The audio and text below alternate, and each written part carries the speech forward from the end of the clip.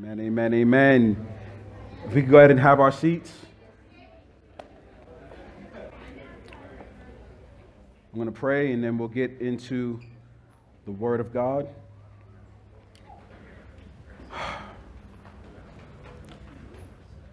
Father, we are grateful for you. You are kind and gracious and loving to us, and you provide us with abundant grace because of your Son Jesus, who gave himself as a ransom, who paid the sin debt that we incurred by sacrificing himself on the cross, so that all those who have faith in the Son would have their sin debt forgiven. They will be made right again with God, reconciled to him, be adopted as sons and daughters by God, and be saved from your wrath, from Satan, and from sin's power. That's the good news that I need to preach to myself every day. Because every morning I wake up and my flesh compels me to forget the good news of Jesus.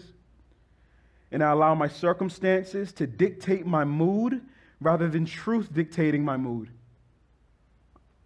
I allow my circumstances to govern whether or not I'm going to be gracious with my children and my wife and my friends and my family. I let everything else govern me except for the truth of the gospel. And so we repeat the gospel to ourselves every day, every morning. The desire is to wake up and to speak the truth of Jesus' love and sacrifice for the likes of a wretch like me.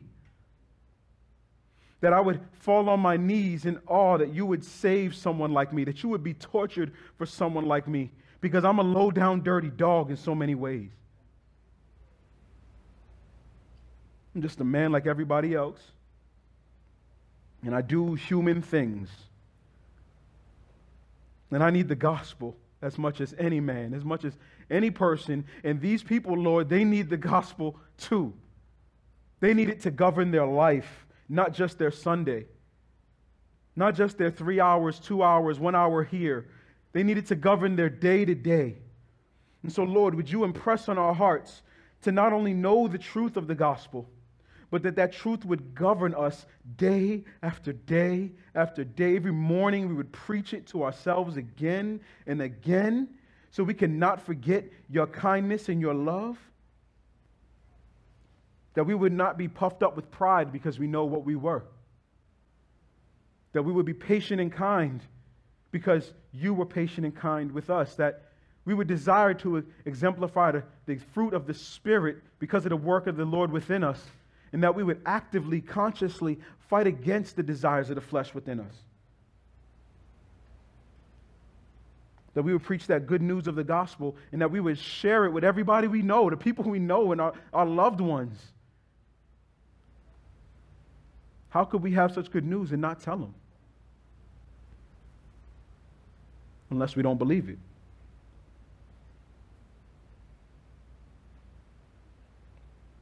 Jesus, you are Lord. And that's final. And I'm so glad that you're Lord, and I'm not. I can't do nothing right, Lord, so I turn to you. I give you all of me. We give you the highest praise. You are worthy of it. Lord, we thank you. Remind us of this truth. Fill us with your Spirit. Encourage us through your word. We submit to you, Lord, and we thank you in Christ's name. Amen. Amen, amen. Good morning, Pillar Church. My name is Canaan Parker. If you could open up in your copy of God's Word to the book of 1 Peter. We're going to be in 1 Peter chapter 5. Today is a unique day in the body life of Pillar Church. This is a unique day. Today is the day that we get to install an elder. It's our first time installing an elder here at Pillar Church. And so this morning, I'm going to spend time talking to that man. He's seated right over there, if you want to know, with the bald head, my boy Martishay Gaston. Yeah. So I'm going to talk to Martishay this morning, but I'm going to talk to you too. And I hope that it's instructful for him, but that it's informative and instructful for all of us as well. Usually I preach for about 55 minutes. You can expect that today. No, I'm playing. I have no idea how long this was. I shouldn't have made any promises. Y'all in 1 Peter chapter 5? We're going to be looking at the first few verses of 1 Peter chapter 5. Starting in verse 1, this is what the Word of God says. I exhort the elders among you as a fellow elder and witness to the sufferings of Christ, as well as one who shares in the glory about to be revealed. Stop there. Martishay, that word exhort means urge, right? It means to compel you to something. It means to earnestly call somebody, to implore, to almost in a sense to beg you of something. The Apostle Peter is talking to elders of the churches that he's writing to. And as a fellow elder, he's about to say something of great importance to them. And as elders, we have to heed his words with the utmost importance as well. This is what he says. There's 3 parts to his instruction. In verse 1, he says, I exhort the elders among you. And so I am, in Peter, exhorting you as a fellow elder and as a witness to the sufferings of Christ, as well as one who shares in the glory about to be revealed.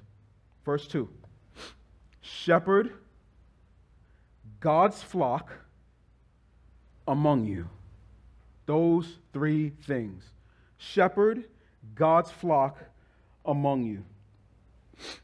This is the duty of the pastor, the elder, the bishop, to shepherd God's flock.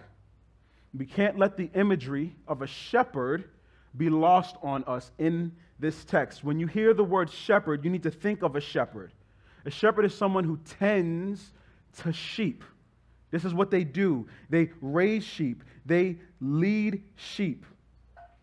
A shepherd is a man who's responsible for feeding the sheep, for shearing the sheep, right? For protecting the sheep, for leading the sheep in travel. When you hear the word shepherd, think in your mind, this is a dirty job.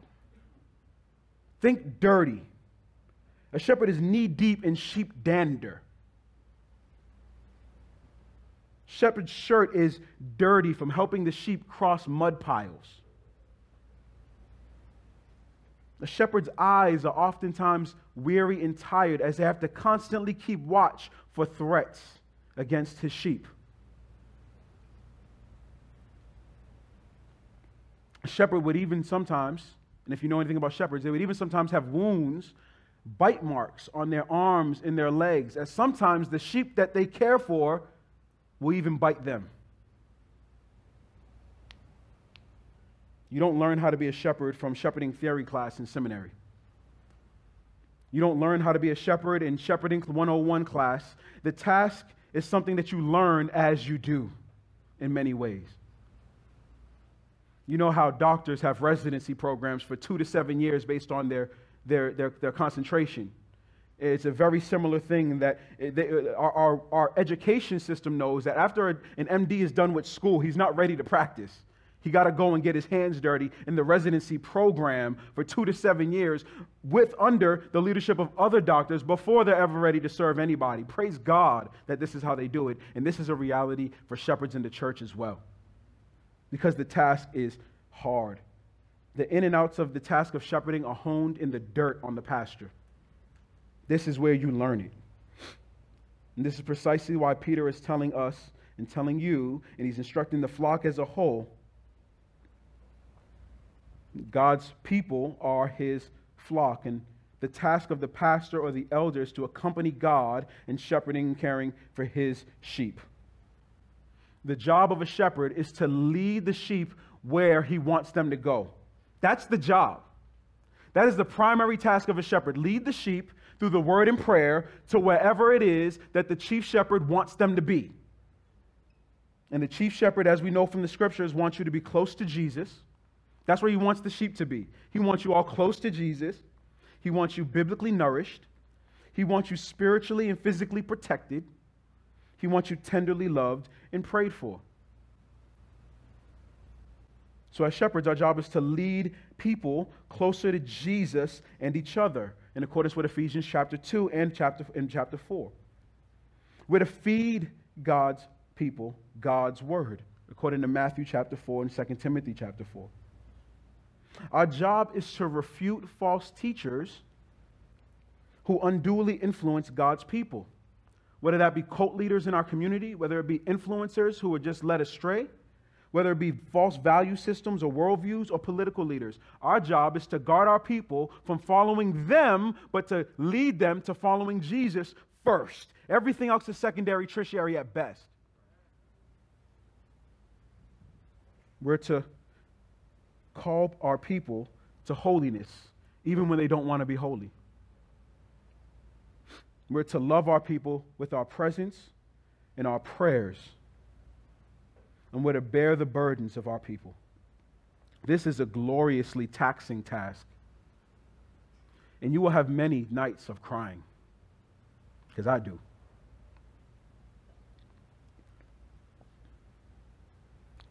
You must be called by God to do this. Otherwise, you will quit. Or you will fall in moral failure. Because the pressures of leading people where God wants them to go is weighty. And it's scary. Because all these people here, we are held accountable for them, who have covenanted with us as partners at Pillar. Even the Apostle Paul said this in 2 Corinthians chapter 11, verse 28. The Apostle Paul says he daily feels the pressures of the church on his shoulders. And if he feels it, how much so are we going to feel that? And our proximity to Jesus will be the only thing that will hold us strong to not grow weary in well-doing. And that's why Paul tells us in 1 Timothy chapter 4 to watch our life and to watch our doctrine. This is what he tells us to do. And to equip the saints for the work of the ministry. This is one of the reasons why, for the sake of the sheep, we do ministry a particular way here. And we're not afraid to change how we do it, because our duty is to lead the sheep in whatever condition they may be closer to Jesus. And so as the shepherds have a vantage point that can see the swath of sheep and see whether or not they're being led closer to Jesus, it's on the impetus of the elders to change it, the methodology by which we use to lead you to where God wants you to be. At Pillar Church, we're never going to marry a method. We marry the goal. We'll marry the goal, but the method we will date. We will use this because as the body grows, we change how we do. And when your child grows, you don't give them mashed pears and peaches anymore, do you? You change how the meal is presented to them. And in the same way, we will do things a certain way, and the goal is this: get you as close to Jesus and as ready to wield the word of God at a whim's notice as possible. That is what we will do, and that is hard. Because as people, we like what we like. And we like routine often. But just know that things shift, things will change, things will move as you grow and mature. As the body moves, we will move along with it. As our community shifts, we will shift in certain ways to best impact that community. But the goal will never change. We are dead earnest about leading people closer to Jesus and each other in this place toward these people who live on these streets and in these blocks, and serving them, those who cannot and do not have a voice for themselves. We will do that. You will do that. How? It might look different next month, next year, 2 years, 10 years. But as long as there's people without a voice, we will speak for them. As long as the word of God is before us, we will proclaim it and live by it. This is what we will do. And it's hard. Notice the who in the passage. 1 Peter 5:2 says, shepherd God's flock, where? Among you. This has given us a theology of proximity, right? Just as it's impossible to actually live out the biblical one another's with each other if we're not with each other, in the same way, the elders cannot shepherd the sheep that are not there, that are not in proximity to the elders. This is one of the reasons why we have church membership, so that we know before God who it is we are responsible for chasing should they stray. Those who become members of a local church are those who desire to be led by the shepherds of that local church. But Martisha, you know what I learned over the years? Everyone wants to be led until you lead them. And that's true for me, and I know it's true for everybody else. Everybody wants change until you change. Our duty as shepherds is to endure that. Our duty as shepherds is to sit back, look, and say, no, this is what's best for the body and for the community, even if it's an uncomfortable season. Our job is to pull back and see the full vantage point and understand the full weight of what it is that is facing this church and this community, and to lead out in that, and not to be swayed by anyone other than the Spirit of God himself. And if we have to stand alone, we stand alone, bro. Period. Because we're not here to please anybody here. We're here to glorify the King first. In so doing, our flesh will try to grab a hold of us. And so we have to be gentle as doves. We have to lead in compassion, knowing that not everybody will have the same vantage point that you will have. 1 Peter 5 verses 2 through 3 says, shepherd God's flock among you, not overseeing out of compulsion, but willingly,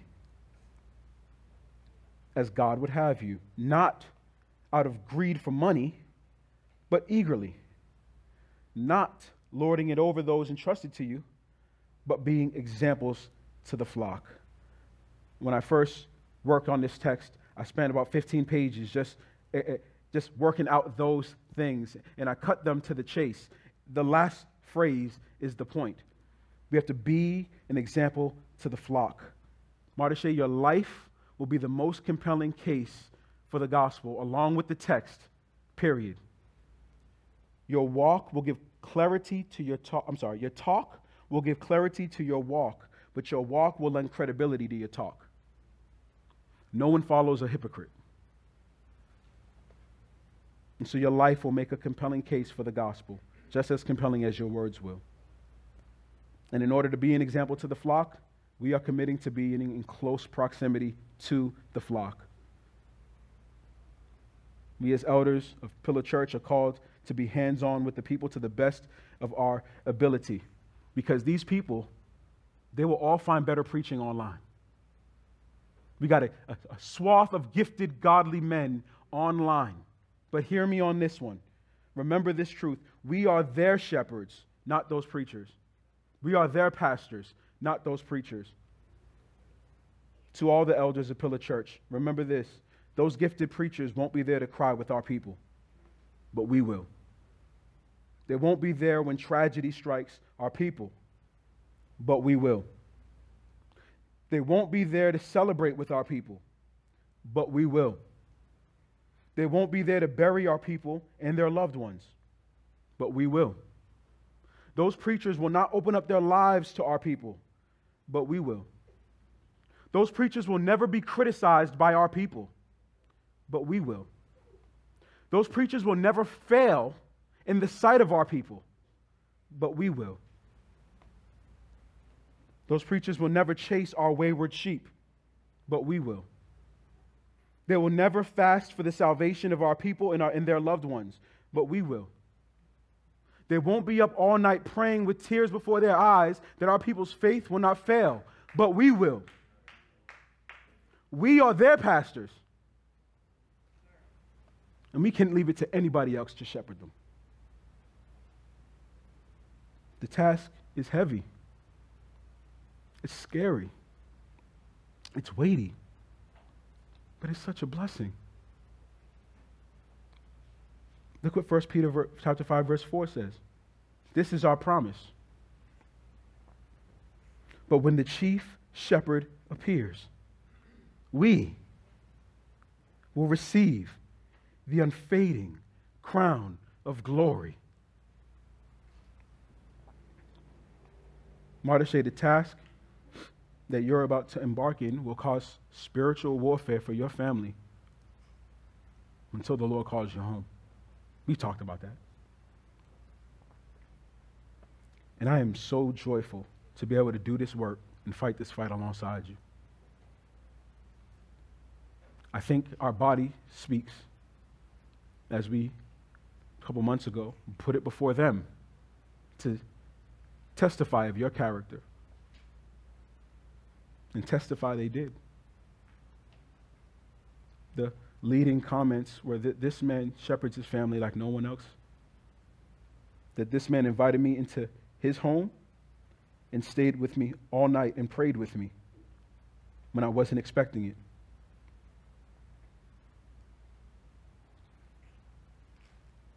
That this man loves Jesus and is gentle. And I say a hearty amen to those 3 and the 50 other ones that we got. And so today, the elders that are here, myself, Pastor Derek, unfortunately, Pastor Eric's not here today because of circumstances that are beyond everybody's control. We will lay our hands on you, and you will lead these people. I'm going to pray. And as I pray, if y'all can make your way to the back, that would be great. Father, there's so much in 1 Peter chapter 5 that we could have talked about, that I would normally expound on. But the reality of the weight of this morning is significant. And we don't want to pull anything away from it.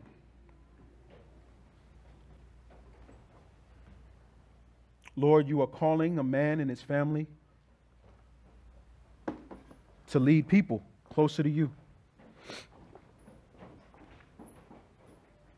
And I'm praying that you would not only affirm his calling and election, but that you would make his work in leading these people successful in your sight.